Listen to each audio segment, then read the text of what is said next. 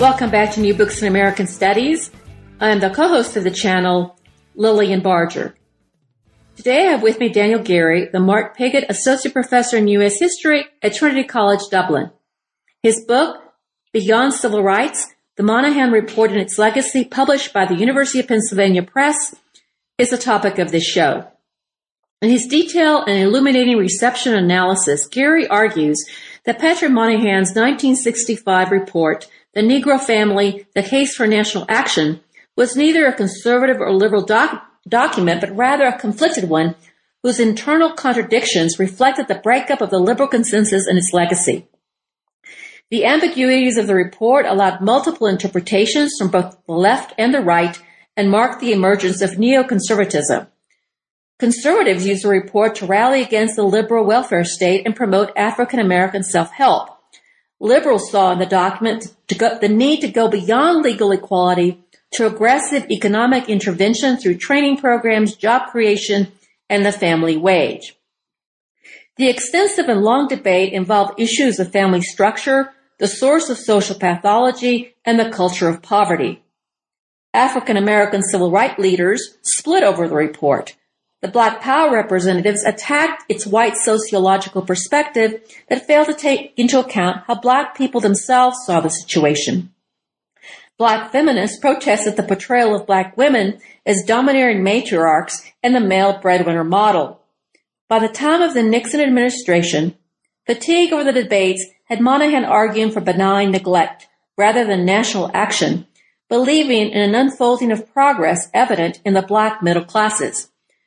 After 50 years, the reverberations for the Moynihan Report continue as Americans wrestle with the relationship between race and economic inequality and the unfinished business of social equality that moves beyond civil rights. Here's my conversation with Daniel Geary. Now let me introduce you to the author, Daniel Geary. I have the pleasure of having Dan with me today in person. Welcome to the show, Dan. Oh, it's wonderful to be here. Thank you for joining me in discussing your book, which is a very interesting book. It brings out many salient issues that are really still in play today, and especially in the late 20th century. So before we get into the book, tell us about yourself, your background, and how you came to write Beyond Civil Rights. Well, let's see. I grew up in Williamsburg, Virginia, and past several years have been teaching overseas since 2008 in Ireland at Trinity College. And this is Beyond Civil Rights, my second book. It wasn't the book I thought I was writing at the time. I thought I was writing a larger book about the history of sociological ideas in public policy. I was going to span the whole 20th century, it's the late 19th century. And while researching one of those chapters was going to be on the Moynihan Report, when I got into the archives of the Library of Congress, this is maybe 2008, I found just a tremendous wealth of materials, not just detailing Moynihan's views, but the responses to him. And I realized that even though lots of people had written about this report, that there was a whole story that really hadn't been told. And that's really how I came to write it. And then I guess also thinking about the 50th anniversary coming out this year, 2015, realizing that there would be some discussion, around the report and a good time to sort of assess its both its origins and its legacy. So tell us something about Moynihan. Who was he? Well, Moynihan, he when he writes the report in 1965, so he's Irish-American or Irish-German-American, Catholic, grows up in New York City. His central event of his childhood is his father was from a pretty comfortable middle-class family until his father abandoned the family when Moynihan was a young child. And that sort of sent the family into the Great Depression, sent the family into a very precarious economic state. But he works his way out of that, especially during World War II. He goes into the Reserve Officer Training Corps in the Navy. Navy pays for his education, his BA. Then he goes on to get a PhD at Tufts at the Fletcher School there, basic training for a political career. And was active in New York politics and is then hired into the Kennedy administration and the Department of Labor, and eventually, by the time he writes the report, he's assistant secretary of labor. But he's not, even though he did have a degree in political science, he's someone who has an academic background and a political background. But interestingly, one thing he doesn't really have, we'll probably get to his writing Beyond the Melting Pot, but one thing he doesn't really have, and he writes at least when he's in early 1960s, is any expertise on the issues of race. Okay, so when he goes into writing this report, he's looking strictly at economics. Is he an economist or not? He's a political scientist is his background, yeah. So what is your major argument about this report, the Moynihan report, and what he did and what he was trying to do? Well, so the Moynihan report, it's officially called the Negro Family, the Case for National Action. This is a 1965 report by the Department of Labor that Moynihan writes more or less on his own initiative, hoping to attract the attention of some policymakers in the Johnson administration, which he does, in fact. And I'm not sure that there's, that you can say there's any single clear intention that Moynihan had. I mean, so he didn't really intend for it to be published. Did he write it as sort of a career move, like to show his superiors what he knew, what he had gathered? So I think it's an internal memo. As I say, no one told him to write. He decided to write on his own. He had picked up, certain ideas. Partly from writing this book, Beyond the Melting Pot with Nathan Glazer in 1963. I think it's very important for Moynihan. That's a book about New York City ethnic and racial groups. Sort of exposes Moynihan to some of the issues facing African Americans. Also, this is a period in the mid-1960s where people like Moynihan, who maybe had not very much personal experience with African Americans, very little training dealing with African American issues. This is the sort of the heart of the civil rights movement. He realizes this is a major policy issue that the Johnson administration has, is how it's going to respond to the civil rights movement. Pass the Civil Rights Act, but there are broader issues that the civil rights movement is putting on the table in terms of full equality, especially economic equality. And Moynihan thinks he's got a perspective on that would be useful to officials in the Johnson administration. Okay, one thing I want to focus in on first is really his ideas, what he thought, and then we'll talk about the reception of the book, or what became a book. Yeah. So he wanted to overlook race is one of the things that you talk. He wanted to really talk about class.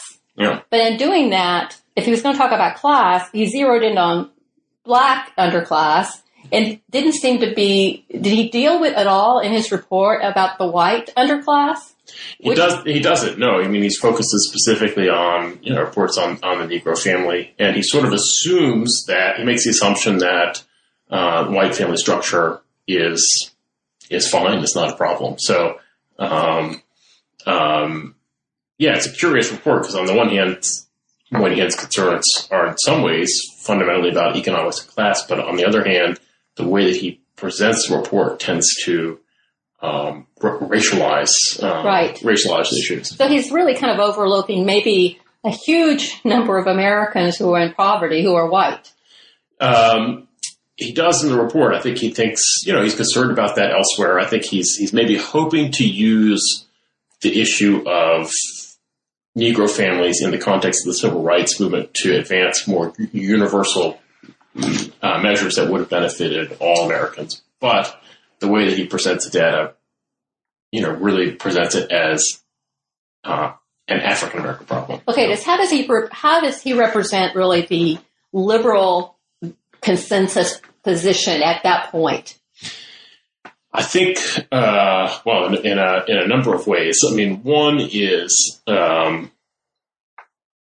simply, I suppose, his placement. The idea that armed with knowledge, knowledge that he gathers from social scientific experts, from the government, that it's up to sort of technocratic elites really to solve social problems. And that someone like Moynihan with, not a lot of experience in this issue can come along and see the right way to do things. That the federal government is able to solve these issues also as part of the liberal consensus at the time.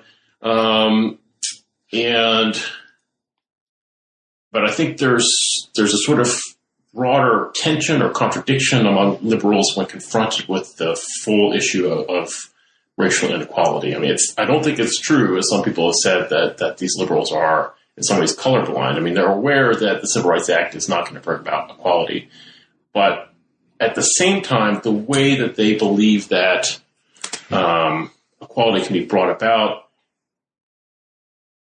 doesn't, I think, really tackle the sort of the deep structural roots of racial inequality. I mean, they're looking, Moynihan's approach is to say, well, if we're going to achieve equality, then African Americans are going to have to compete on equal terms with other groups, and how are we going to sort of raise their competitiveness? So he's really focused on improving African Americans rather than, say, on improving the social structure as a whole.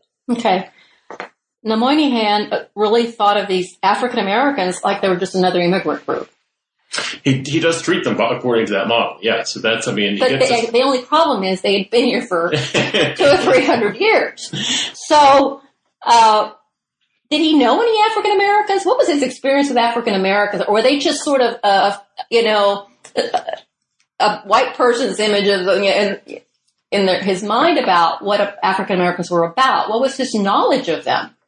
I think that he didn't have a great deal of personal knowledge, of African Americans. He doesn't see that really as a problem because he thinks that they can be understood in terms of broader statistics. He went to school in East Harlem and certainly would have known some African Americans, but there's no evidence to suggest that he had any friends that, for example, that were African American. He talked to some African American experts on the topic, some of whom had similar views to Moynihan. But really, he is viewing things. This comes out of his book with Glaser on Beyond the Melting Pot of the European immigrant group experience. He's Irish American. He sort of claims this as the basis of his expertise on racial issues more generally, including dealing with African Americans. And the argument is that European immigrant groups were able to succeed in American society because of certain strengths that they had, the ability to work together as a community, and features like strong family structures. And he's worried that African Americans, their route to success as a group is going to have to be the same as the other European immigrant groups, but he's worried, looking at family structure, he's worried that they don't have the same characteristics that will allow them to succeed. Now, in his report, he ends up talking about things like the buzzwords culture of poverty and social pathology, which he relates to a breakdown of an African-American family structure. What was his model? What that he was comparing African-American families to? I mean, Moynihan very much quite openly supports the kind of the male breadwinner model. His ideal family is one in which the man is the principal breadwinner, in which women are focused primarily on their primary responsibilities. He's not from women working, before they have young children or even afterwards, but he thinks, when they're young children in the family, women should be at home full time. And so that's his sort of normative family model. And in a way, by saying that many African Americans fail to achieve this model, he saw this as a way, I suppose, of highlighting racial injustice, how terrible it is that, African American mothers have to be in the workplace. Okay. So in a nutshell, can you tell us what this report says? Can you just sort of give us? Sure. Yeah, so, I mean, I think the thesis of the report is that African-American, what Moynihan saw as weak and, in effect, deteriorating aspects of African-American family structure, reflected especially in out-of-wedlock births and high rates of female-headed families, that this was the factor that was going to prevent African-Americans from achieving equality. That, he assumed that equal opportunities had been given, but unlike these European immigrants we talked about before, African Americans weren't prepared to take care of these, to take advantage of these opportunities because of this weakness in family structure, which he saw as weakening both individuals, children, and their capacity to develop, as well as the community as a whole. Now, he also proposed in their report, is that correct? A lot of solutions, a bunch of, bread basket of solutions, including military service, job programs, guaranteed income, education. Talk about those a little bit, about what his proposals were and how did they reflect the thinking at the time? Well, we know the report actually doesn't have any proposals in it, which caused some confusion over it. But we know about, if you read it closely, you can tell what he's advocating. And if you read his memos from the time, you can tell what he thought, which he hoped the government would do. So one thing, as you mentioned, is increased recruitment of African-American men in the military. Giving them jobs, but also giving them, as Moynihan put it, discipline. He also favored public works programs like the WPA and the New Deal to provide guaranteed employment to men, so they could serve as family breadwinners. He knew, however, that Johnson didn't support that, and so he never proposed that to Johnson. And in fact, that proposal, or that idea that Moynihan had was always dead in the water as a policy idea, because he knew it wasn't going to get support. He also supported a guaranteed annual income, replacing the existing system of welfare aid to families with dependent children with a payment to all families. And Moynihan saw this as shoring up intact families rather than making payments to single mothers, in effect. Okay, let's talk a little bit about this culture of poverty and social pathology. Yeah. Did he believe that poverty caused family breakup, or did family breakup cause poverty? I think that Moynihan was confused exactly on this issue of cause and effect. Of course, it can be true in theoretical terms that it could be both, but from a policy perspective, it made a big difference which one he was emphasizing. So, if you see weakness in family structure basically as a result of economic insecurity, of poverty, well, then you're going to wind up with solutions saying, we need to improve economic equality, we need jobs programs, we need income programs, that sort of thing. If you take it the other way around and say, as Moynihan did at times, that it's actually family structure that's creating poverty, that lends itself to people who say, well, this is an issue of values, of culture, and improvements in family values and cultural values need to come from African Americans themselves, which is an interpretation that many put on the report. So I think the report can be read in both ways as far as that cause and effect goes on. I don't think that Moynihan himself was very clear about which he wanted to emphasize. Do you think that because he was writing this as an internal memo, he didn't develop his ideas as fully as he would have if he had written it as a formal book for publication, and therefore he leaves a lot of things undefined, makes a lot of statements that are just hanging there without any resolution, and that this is really what ends up really biting him biting him back. I think that's partly it. I mean, it's a very weird document. On the other hand, it must be said that, Moynihan plays a pretty key role in making this document public. So he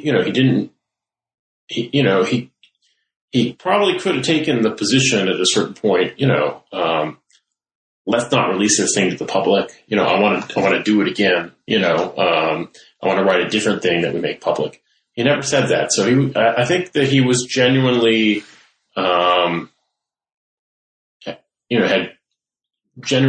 had different conflicting ideas and was confused in his own mind and hadn't sorted these things out. And he's not it's a political document.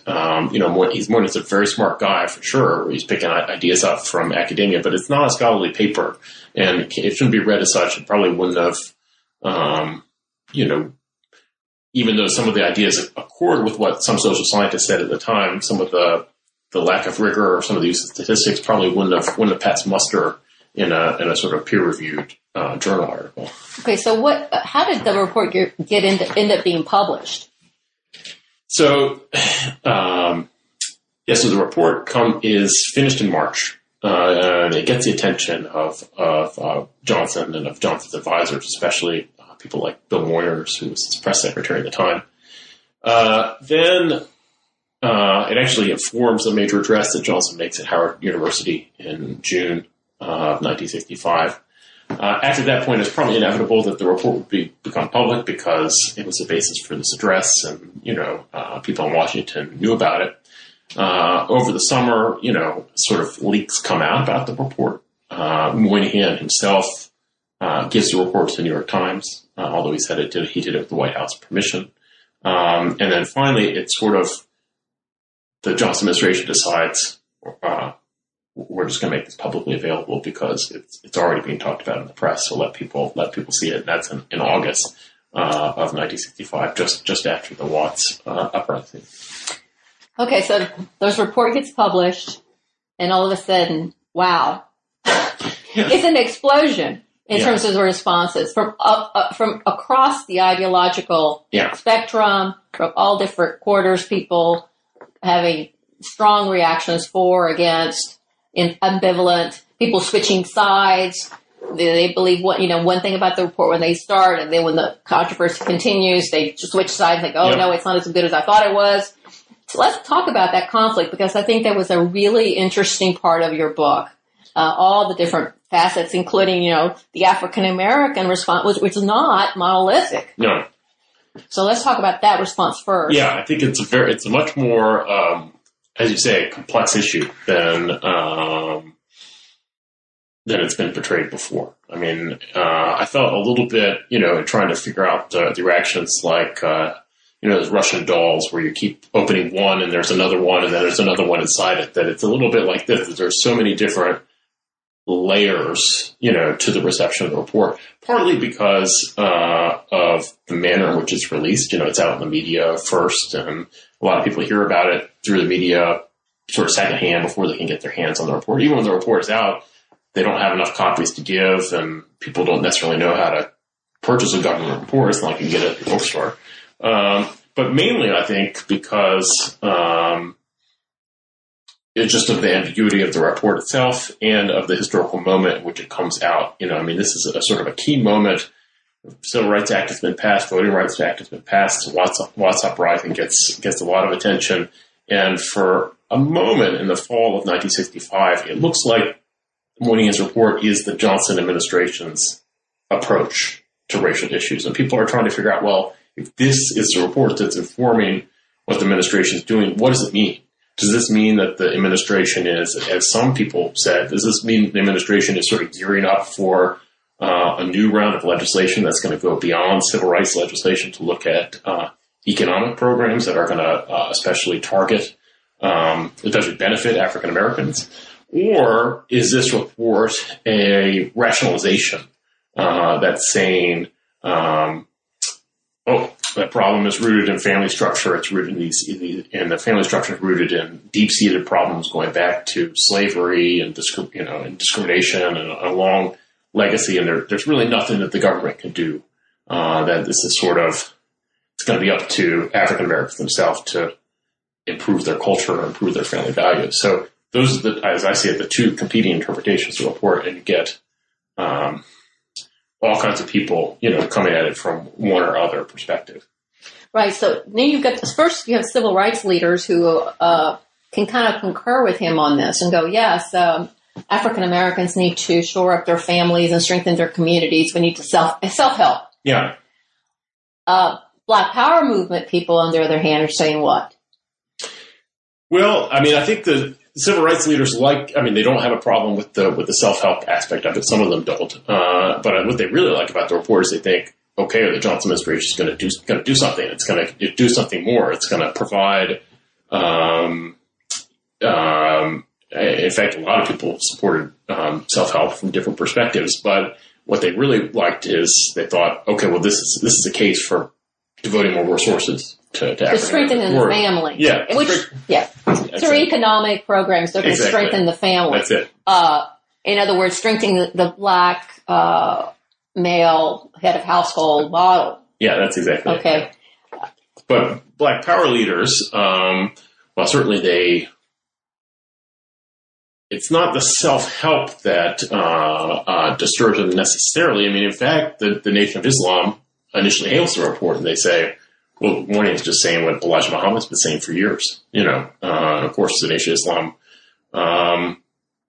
very much supported, male-headed families. And so they liked the report from that angle. They just like other aspects of it. But what Black Power leaders like Stokely Carmichael really dislike about the report is the way that Moynihan and other privileged whites had this power to kind of define African-American social life. That here's this guy who has little personal experience with African Americans, little expertise, and he is presenting a certain image of African American families. So people like Carmichael say this is not. People like Moynihan shouldn't have the power to do this. It should be up to African Americans to get to define the terms by which they're understood in the public at large.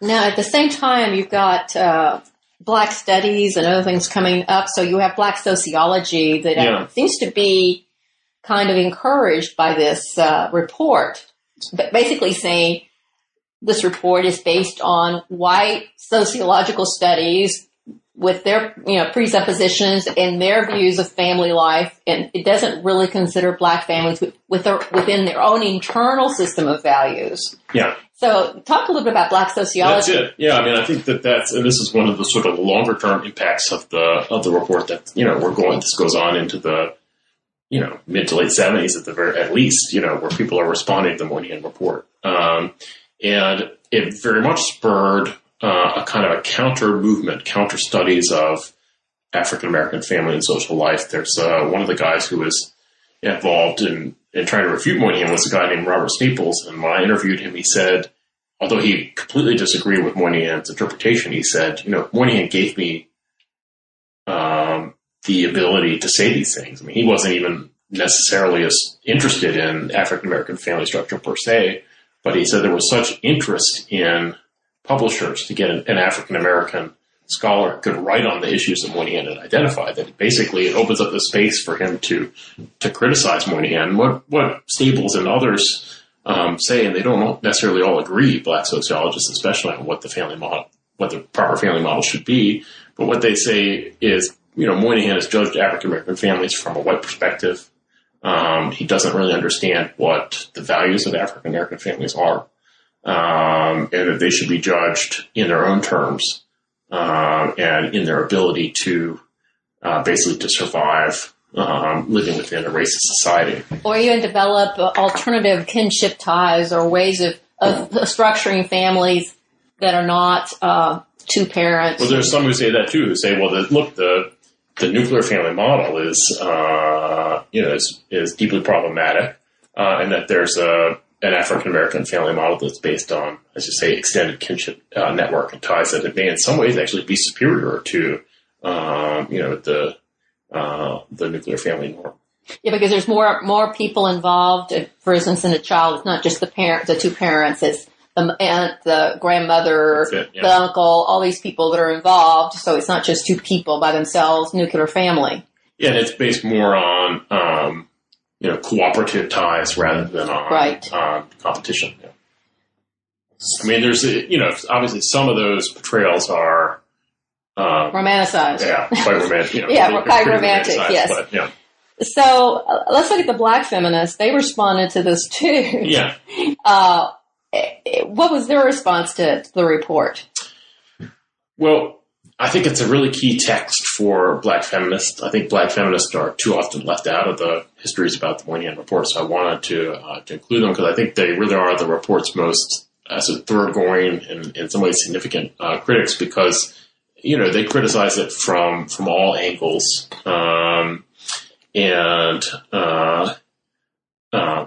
Both in terms of its portrayal of African-American life, picking up the critique of the Black sociology movement, but also criticizing its gender ideology and the way that it portrays African-American women as matriarchs. That's the term that Moynihan used. As a negative, in a negative term. In a negative term, yeah. Right. I mean, Moynihan does Moynihan does say, well, they're forced to be matriarchs. It's not their choice. They love to be, housewives, like, suburban, middle-class whites if they had the economic possibility.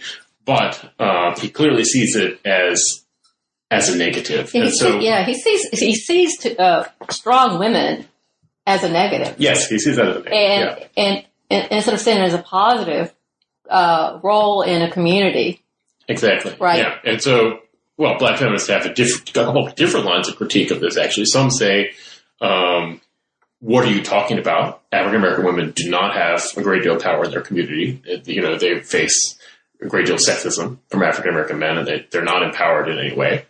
Others say, well, actually, Moynihan he's not right about matriarchal, but he's right that there is more balanced power relations among men and women and African American families. So this is a good thing. We should be celebrating this. It's the patriarchal model that's the one that's messed up. But I think for Black feminists, the Moynihan Report is such an important symbol because there were many African American radicals, male radicals or Black power radicals who were strongly critical of Moynihan, but still supported patriarchal families, and would talk about the castration of African American men and the need to build African American men as powerful figures, including in their families. And Black feminists say, look, what you're saying, it's what Moynihan's saying, and they all hate Moynihan. So by sort of making that point, like you're just agreeing with Moynihan, it's a very powerful argument that they can make against them. Yeah. There's also the issue of the family wage. Is there not, when you're talking about African American women are in the workforce, they're working, and Moynihan's coming in and saying, we want to make it to where the woman can stay home and the man's going to support the wife. But feminists are going to say, wait a minute, we're workers too. Yeah, sure. And you're going to overlook the economic part. You're going to favor men economically. Well, Moynihan specifically favors taking jobs away from African American women and giving them to African American men. I mean, he does. It's not in the report, though it follows the logic, but he supports that. And some African American feminists like Pauli Murray, they recognize that, and she's on it already in 1965, and they say, this is crazy. I mean, African American families rely on women's income. There's nothing wrong with women working, and instead of trying to, improve opportunities just for African American men, maybe we could try to improve the wages and working conditions of African American women who are actually already supporting their families. So now the thing that Moynihan was concerned about with Black families, such as single parenting, cohabitation, working women, are all things that since then have become mainstream. It's very interesting because now it's really the mainstream of the middle. It is. I mean, it's one of the things that, to me, when people talk about the Moynihan Report in contemporary, culture, that there's a kind of disconnect that, that the family model that Moynihan supported is no longer the norm. And you can't really understand, his report doesn't really make sense at all if you don't support the sort of the male breadwinner norm. Now, of course, there are some conservatives who harken back to the Moynihan Report and say, and they like that aspect of it. They're quite open about one of the reasons why they like the report is these sort of patriarchal ideals. But there are a lot of people, liberals and other sort of centrist types who support the Moynihan Report and hail it as prophetic, but they kind of fail to grapple with, with its sort of gender ideology, and they fail to say whether, do they agree with Moynihan that we should go back to this, or how can this report work if you discard that? Yeah, because we still hear a lot of people talking about the family today, political pundits, talk about it like Moynihan, just this two people with two kids in the suburbs with jobs, and which is a very, very small minority now. Yeah, that's right. I mean, I think that's true. It's not, it's very. If you look at the sociologist William Joyce Wilson, African American sociologist, she really is a liberal, and it's done a lot to revive the report in liberal circles. But he he clearly supports this sort of male breadwinner idea, but he doesn't own it in the way that Moynihan does. I think he says in his book, The Truly Disadvantaged, he says, well, among whites, if there's a divorce, that's a good thing because it's allowing women to escape a bad marriage. But it's like a terrible catastrophe for African Americans. So it doesn't even, it doesn't add up, I guess. Yeah, does it come to the economic argument that divorce is expensive and the only people who can get a divorce and not suffer, terrible consequences are people who are affluent? Is there something in that? It's expensive to get a divorce. It's true, yeah. And to have children when there's divorced parents. So that maybe the more affluent you are, the easier it is to do. Yeah, I think there's part of that. I suppose it's also, a reason that would explain lower marriage rates among, lower class Americans as well. The expense of getting married, but then and getting divorced. Yeah, and getting divorced. So yeah, and then which also leads you to. I'm not a sociologist who studies African American families, but I wouldn't share the sort of romantic view that exists in the 1960s and 1970s. But I also don't think you can just take a statistic like, oh, this, these are the marriage rates and assume that explains what the family structure actually is, because it could be that you have intact families, or you could have family, or that they're just not, man and woman are together, they're just not married, right. Or you could have a case where they're not married, but there's still a man involved, right. I think it's very problematic to do what Moynihan did and say, and as a lot of commentators do today, say, well, this percentage, single parent families, this means this, Right. So now, how much do you think that this report influenced, the conversation in the 1980s and 70s about, 1980s and 90s about family values and all this that we heard on the right? Yeah, the conservatives picked up the report early on, but in the 80s and 90s, they applied it to applied it no longer just to African American families; they're applying it to the whole of society. And they apply it to the whole society, and they say this is, there's the broader problem of family values, and the report has a very effective. It's very effective for conservatives in a number of ways, but I guess the main way is it explains inequality in a way that lets Americans off the hook for it, because even though conservatives are sort of colorblind, nobody would say that there's racial equality in the United States today. It's obvious. There are obvious disparities between whites and African Americans, so you need an explanation for that. It is a broader class issue, but often we talk about class issues in terms of African Americans. And so conservatives say, well, the reason why there's inequality is it's family.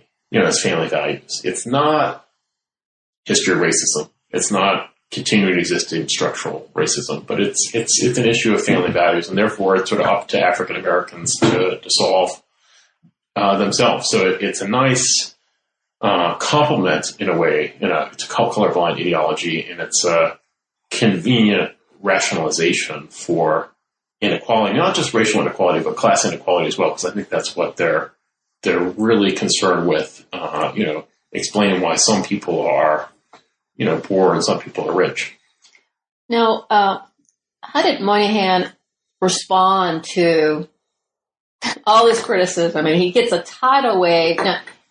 Now, it brings him a lot of publicity and attention, and he's lecturing, and he's running around talking to the media, and he's really, giving it all he's got. What happens to him with this? It launches his career really in an important way. No doubt he became a kind of lightning rod for a lot of criticism where,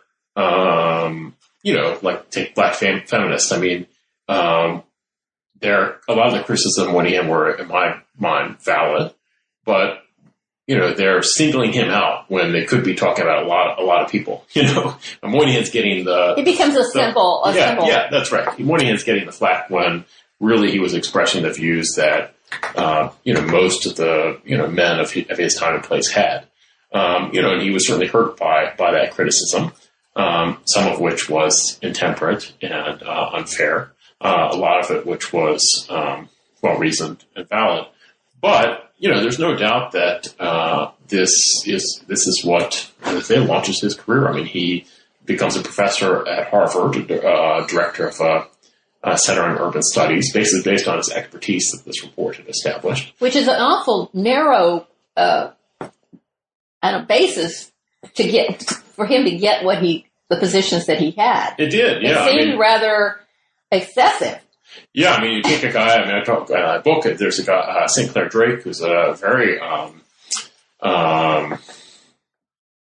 fantastic African American scholar.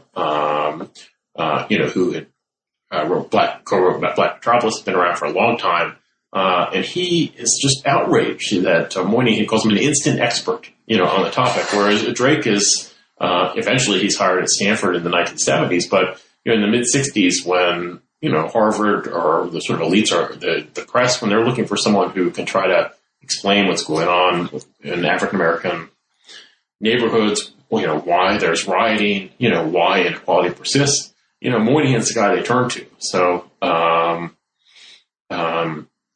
it says a lot, I think, about the Washington Network. Yeah, because he's an insider. He is. Yeah. Now, your book is situated in such a very critical point between the breakup of the liberal consensus and the emergence of neoconservatism. Yeah. And that's kind of where you got it right there. And that's a sweet spot, I think, of the book, placing him in the report right there in that place. You want to talk a little bit about that? Yeah, of course. I mean, I think that, in my view, there was no liberal consensus as such. Now, people like Moynihan believed in it, and there were a number of things that liberals agreed on, but there were also a lot of cracks. But those cracks, you really start to see them in the mid to late 60s as liberals failed to be able to deal with a number of situations. The top two being the Vietnam War. And continued racial inequalities reflected in rioting, and that produces a variety of reactions among liberals, some of whom sort of turn left, and others who back off and sort of pick up on some of the more conservative aspects that were already there among post-war liberals. And Moynihan is one of the latter. He's a neoconservative, meaning he was in his initial used neoconservatives in the late 60s were post-war liberals who started to say, we need to be moving rightward. We need to make alliances with conservatives, and we need to recognize that there's certain things that government can't do, that there's kind of ambitious social engineering, one in many cases, isn't going to work. And so Moynihan's a key articulator of those. Yeah, it's almost like they're still liberal economically and socially, but there's this cultural conservatism that they take up. That's right. That too. Yeah. Okay. I'm going to change the subject a little bit. You had talked earlier about Moynihan. One of his solutions was providing opportunities for more African Americans into the military so they can get training, and also lowering the standards, and giving them some, for the ones who had deficient educations, getting them up to standard so that they could be in the military and learn and become men. And it was this very masculine sort of viewpoint. Absolutely. Which is interesting that he's saying this. And then, by 65, we've got the escalation, 66, the escalation of the Vietnam War. So you have a lot more African Americans going to war and dying, which is just really a tragic sort of moment there, because he's trying to help. Yeah, he sees himself as helping, but obviously the way that he helps is I guess points to another feature that often people often talk about as being part of the report, but it quite clearly is, embedded in the sort of liberal embrace of the Cold War and the kind of the American post-war imperial project. Or Moynihan, he had been in the military itself, but it had been a route for social advancement for him, and he thought this would be true for others. He wasn't really a big supporter of the Vietnam War itself, although he wasn't an outspoken critic of it either, but he, still saw this as a route to advancement. And this is one of the things that earned him. We talked about the Nation of Islam before. They kind of like his family ideology, but they really hate that suggestion. And there's Louis Farrakhan goes to do a long interview with Moynihan. They print it like in 5 parts in Muhammad Speaks, the Nation of Islam paper. And one of the interviews, Moynihan says something like this: well, we need more African American men in the military. We'll give them jobs and job skills. And they illustrated this with it's basically like a picture of death with a scythe, and then it's an African American soldier burying Vietnamese in a mass grave. So it's not at all subtle. So they really called Moynihan to task for saying, you think that improved job opportunities are going and murdering Vietnamese peasants and putting us at risk. It's kind of interesting because in World War II, African Americans were joining the military because they wanted to show that they were patriotic, and they felt like if I show my patriotism by joining the military, I will show that I am a full-fledged, worthy citizen of the United States and have all the rights and responsibilities until they come back and they're denied so many of their civil rights after they fought the war. But now he's telling them, go to the military. The military is going to make you into a man. And what's going to happen is a lot of African American men are going to fight the Vietnam War and die. That's right. Yeah. I mean, it's really ironic and tragic. Yeah. I mean, obviously not something that Moynihan had predicted, when he wrote his report. But on the other hand, as I said, it must be said, he's in this, he's very much part of this, Cold War framework that produces Vietnam. So he's responsible for it, in that sense. Now, after they have this very lively debate, it eventually kind of runs out of steam, and Moynihan ends up proposing sort of benign neglect. Yeah. Or that's the term. It ends up in something he writes. So this is a memo he writes to Richard Nixon when he's in Richard Nixon makes him his kind of one of his major domestic advisors because, Moynihan post-report had established himself as a sort of expert specifically on, African Americans and on explanations for the growth of rioting in urban areas.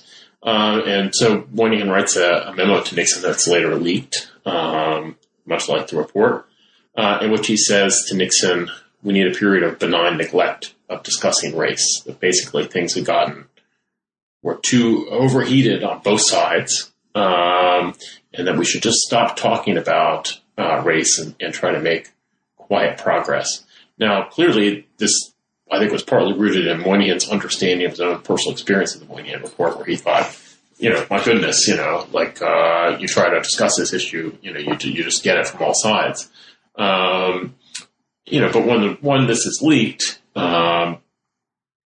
especially in the context of, Nixon's civil rights policies and his backtracking on, a number of civil rights measures, and the federal government has really, by this point, had really stepped, there was maybe a moment in the mid-'60s where people were saying, well, the federal government can really have some kind of massive investment in urban areas that would especially benefit African Americans. And that's not on the table in 1970. So a lot of people, when they see this memo, say, well, this is basically a rationalization for the federal government stepping back, saying benign neglect. And Moynihan wasn't saying, the government should neglect African Americans. He was saying we should neglect the discussion of it. But as his critics rightly pointed out, how are you going to, if you can't discuss the issue, how can you really deal with it? And actually, benign neglect is actually what happened in the 80s and 70s, 80s and 90s. And now we've got, a racial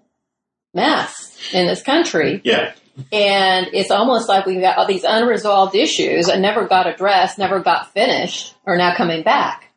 It does. I mean, the phrase accurately reflects, the federal government policy in many ways too. So, what do you think your book's going to be useful? Where do you want it to fit in the historiography of the 20th century? Where do you think it fits? Well, I think that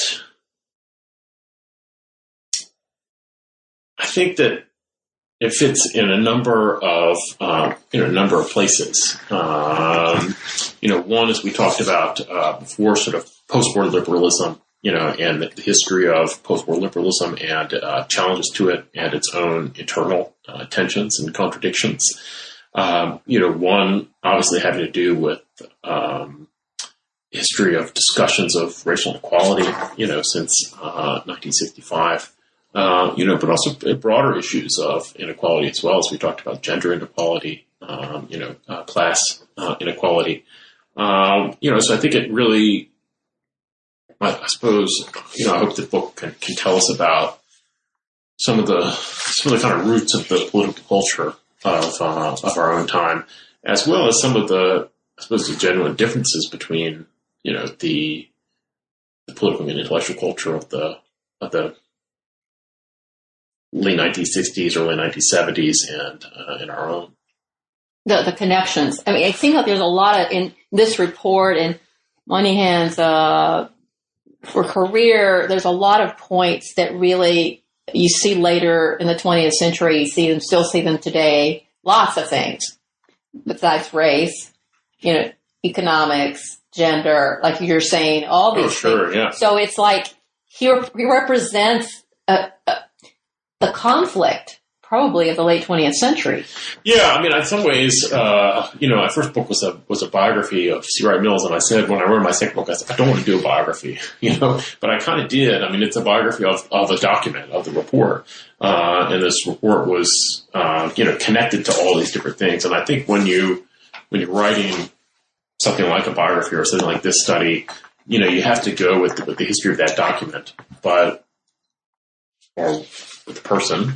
But you're if coming at it from my angle, you're trying to explain these broader, forces. So that's really what I'm after, and I don't think you can pinpoint it as a single theme for that reason. Right. Yeah, and it seems to me when I was reading it that it kind of unleashed a lot of things that were already there, a lot of the conflicts that were already there, a lot of ideas that people were already thinking about. He just the report sort of opened up the floodgates for people to come out and say, yeah, okay, this is what's going on. Absolutely, yeah. So it's... it was a catalyst for a lot of different debates. Right. He didn't really create the problems. He just sort of brought them to focus. And usually I think it's what happens a lot in history. We move on. We have all these issues until something happens or some event that kind of brings everything up to the surface. Well, you have been very generous with your time. I have one question for you. What are you working on now? Well, a couple of different things. One is a project about the concept of integration, meaning racial integration. And, where does that concept come from? What did it mean? What did it mean to different people? And how does it get discredited? So it'd be looking at exploring some of the issues with the book of the sort of the civil rights era, but from the perspective of this, I think that historians today too often dismiss the language of integration because they say, well, integrationist is not really an adequate label to describe civil rights leaders like Martin Luther King. And I agree with that point, but people used that term at the time. So why were they using it? What did they mean? And I think it's one of these terms that was used by different people to mean different things. And there's also desegregation. Integration. Yes, integration. Desegregation. Yeah. What's the difference? I mean, before integration, people talked about assimilation. Assimilation, yeah. Yeah, and what's replaced integration now that people won't talk about that. But I do think it's there was a moment certainly in the civil rights era, but also before and since when people, what did they mean? What did they think an integrated society was like? What was their vision of the future? I suppose. and what were the different visions of the future. Does that bring into the whole issue of the American melting pot? Is there a melting pot? What is the melting pot, and what does it look like? What does it taste like? Yeah, I think that. I mean, so. And it fits up with that as well. I mean, ideas about how people understood immigration and the melting pot, because, if you don't have a melting pot, then how can you have integration? Or what would integration look like if you don't have a homogenous society in the first place? So, I think there's a lot of things that could be explored from that. And I think we don't really know, just the basic history of that term and who started to use it, when did they start to use it, who picked it up, what were they picking up? I mean, I think we have a sense of who discredited that concept. And probably if you ask people, how do you define it, you would get a lot of different definitions. You get a lot of different answers. Yes. So that's it's quite an early stage, but I'm interested in exploring that as maybe a next book. Thank you, Dan. Oh, my pleasure. And thank you to our listeners for tuning in to another edition of New Books in American Studies. It would be a pleasure to hear from you. Drop me a line at newbooks.americanstudies@gmail.com. This is your host, Lillian Barger.